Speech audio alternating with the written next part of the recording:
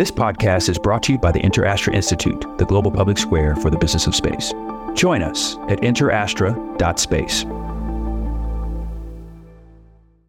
You know, we ought to see if it's really true that no one can tell any of us apart. I said, yeah, that would be fun. What are you proposing? She grabbed the name tag off of my dress, handed me hers, and said, let's see how well they do. I am the only person to have walked in space and gone to the deepest point in the ocean. Hi, I'm Kathy Sullivan, and I'm an explorer. Exploring doesn't always have to involve going to some remote or exotic place. It simply requires your commitment to put curiosity into action. So join me on this podcast journey as I reflect on lessons learned from life so far and from my brilliant and ever inquisitive guests. We'll explore together in this very moment from right where you are. Spaceship not required. Welcome to Kathy Sullivan Explores. Before we take off, I have a gift for you. I believe that no matter where you are today, an active thirst for knowledge will help unlock your ability to live a life of meaning and happiness. So I'm sharing some lessons I've learned on my road less traveled. Over at KathySullivanExplores.com, you'll find my 7 astronaut tips to improving your life on Earth. When you sign up, I'll send them to you and also make sure you're the first to discover future podcast episodes and learn more about exciting adventures ahead. Just head on over to KathySullivanExplores.com. I was one of the first 6 women to join NASA's astronaut corps. That fact usually gets me barraged with questions about what it was like to join such a male-dominated environment. What kind of teasing or harassment or joshing or skepticism about my abilities came my way. There were bits of that, certainly. Not as much as you might think, actually, but there was some. And that wasn't any kind of surprise. I'd encountered some similar reactions as I moved my way into field geology and then out to sea as an oceanographer. So I was quite used to people, men, discounting me or wondering why I was there or chafing at the fact that I was there. What surprised me when we arrived at NASA, 6 women in our class, was that no one could tell the 6 of us apart, it seemed. We're not all the same height. 5 of us were brunette, that's true, 1 blonde. But it would shock me every time I'd be walking across the campus and some engineer I didn't know would come up to me and launch into some topic, some discussion that I knew nothing about and didn't recognize, wasn't placing why this man is standing in front of me, going on about whatever the subject was. But at some point, he might mention the RMS, the shuttle's robotic arm, or something about the spacesuit. And in that first year, I would then recognize, he thinks he's talking to Sally, or he thinks he's talking to Anna, because Sally was working on the robotic arm and Anna was working on spacesuits at the time. So when that clue dropped, I would put my finger up in front of my face to signal a pause, and I would say, you want to be talking to Anna. I'll let her know you're after her. And you could see his cognitive dissonance processing through. His eyes would blink a little bit as he slowly realized he'd made that bit of a mistake. And then, of course, he'd apologize and shuffle away with great embarrassment. We all had that happen to us a number of times, and it became quite the joke amongst us. But then we were down one time at the Kennedy Space Center, the whole class together. This was on our first round of visits to each of the different NASA centers.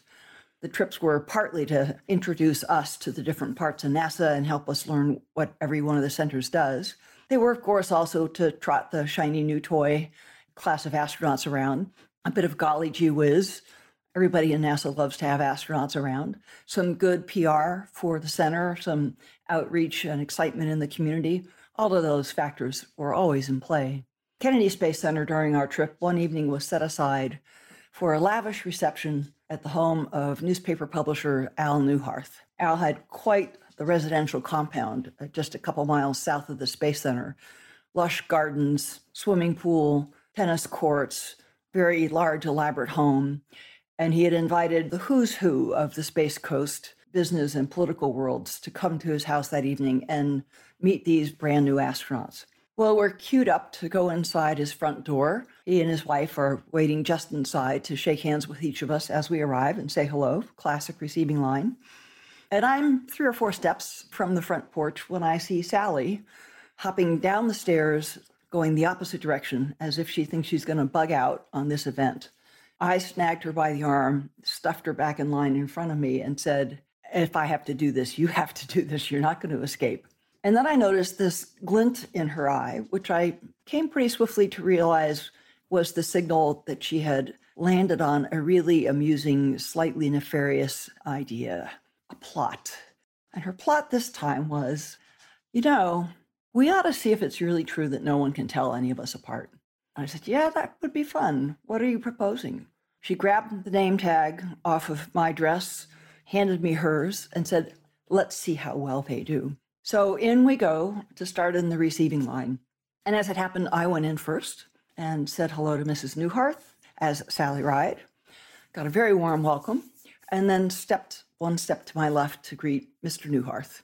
Al grabs my right hand in both of his, pulls me close into him, and leans in with a competitive gleam in his eye and says, oh, Sally Ride, boy, I'd like to get you out on those tennis courts. Al was an avid tennis player, and Sally, of course, had played national level junior tennis. So he just wanted to see if she was really that good. And I'm sure he hoped he would cop the bragging rights of having beaten astronaut Sally Ride on the court. That was pretty funny. But what was even better is just as that's happening, I hear Mrs. Newharth say to Sally, who's pretending to be me, oh, Kathy Sullivan, it is so nice to meet you. I recognize you from your pictures. Well, we managed to keep it together, the two of us, and not collapse right in front of them. I had a good laugh once we got off to the side and decided to keep this up for a while. So we milled about that party, signing autographs and chatting with people, each still in the other identity, until it became clear that since we hadn't told any of our classmates about this, if one of them was asked, I haven't gotten Kathy Sullivan's autograph yet, they were actually pointing them to me, not to Sally. And so our little scheme pretty quickly began to break down. We caught each other in the middle of the room, swapped our name tags back, and went back to our normal identities.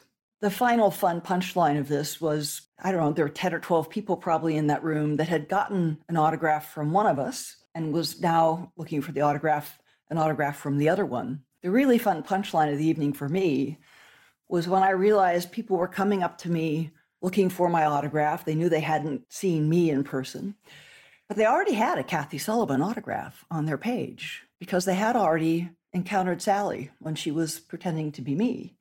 And so I had this awkward moment of deciding whether I stand there with my name tag Kathy Sullivan and sign Sally Ride, or I quickly sign a second Kathy Sullivan signature and then quickly take myself away from them as fast as I can. Somewhere around the Florida Space Coast, there are probably a dozen or two signed sheets of paper that have two Kathy Sullivans or two Sally Rides on them. And I'm sure the people that own them have not any real clue quite how that happened. But I bet they would go for a lot on eBay, don't you think? Thanks so much for joining me on today's mission. For more solo shows and deep dives with incredible guests, along with all the ways to get the podcast and much more, head over to KathySullivanExplores.com.